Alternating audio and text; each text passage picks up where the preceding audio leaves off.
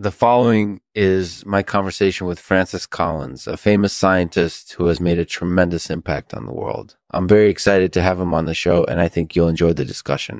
Thanks for joining me, Francis. This episode is brought to you in partnership with Afrikaners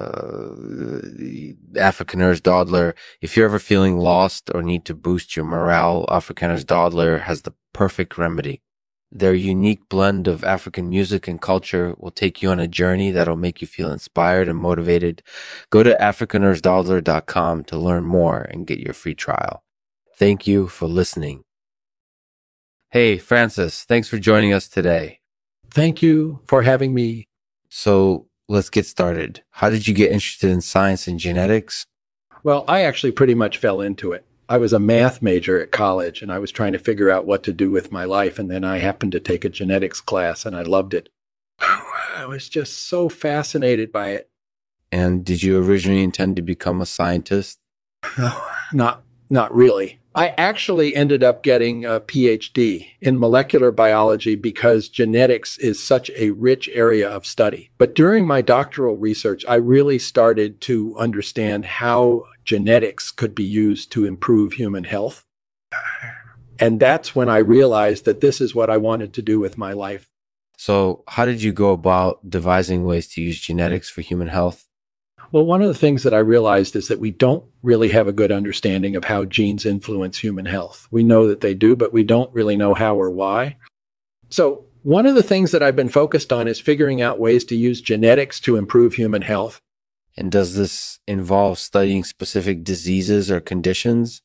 Yeah, definitely. One of the things that we've been able to do is identify genes associated with certain diseases or conditions.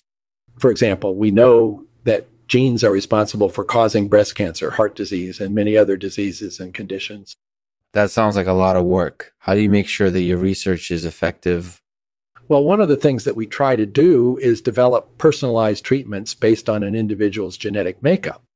And another thing that we're trying to do is identify preventative measures that can be taken before a disease or condition develops. That sounds like a really important goal. What have you found to be the most successful approaches so far? Well, so far, the approaches that have had the most success are those that combine genetic information with traditional medical information. For example, we can use genetic information to better understand the causes of certain diseases or conditions, and then use this information to develop therapies or treatments. Or we can use genetic information to predict which patients are likely to benefit from particular treatments and then offer these treatments early on in the treatment process. That sounds like a very innovative approach. Are there any other areas where you think genetics could be used for human health? Absolutely. One of the other areas that we're working on is understanding how environmental factors can impact human health. For example, we know that exposure to toxins can damage DNA and lead to several diseases and conditions. So we're trying to understand how these environmental factors impact human health and then develop ways to avoid them or mitigate their effects. That sounds like a really important area of research. Do you have any recommendations for people who want to pursue careers in science?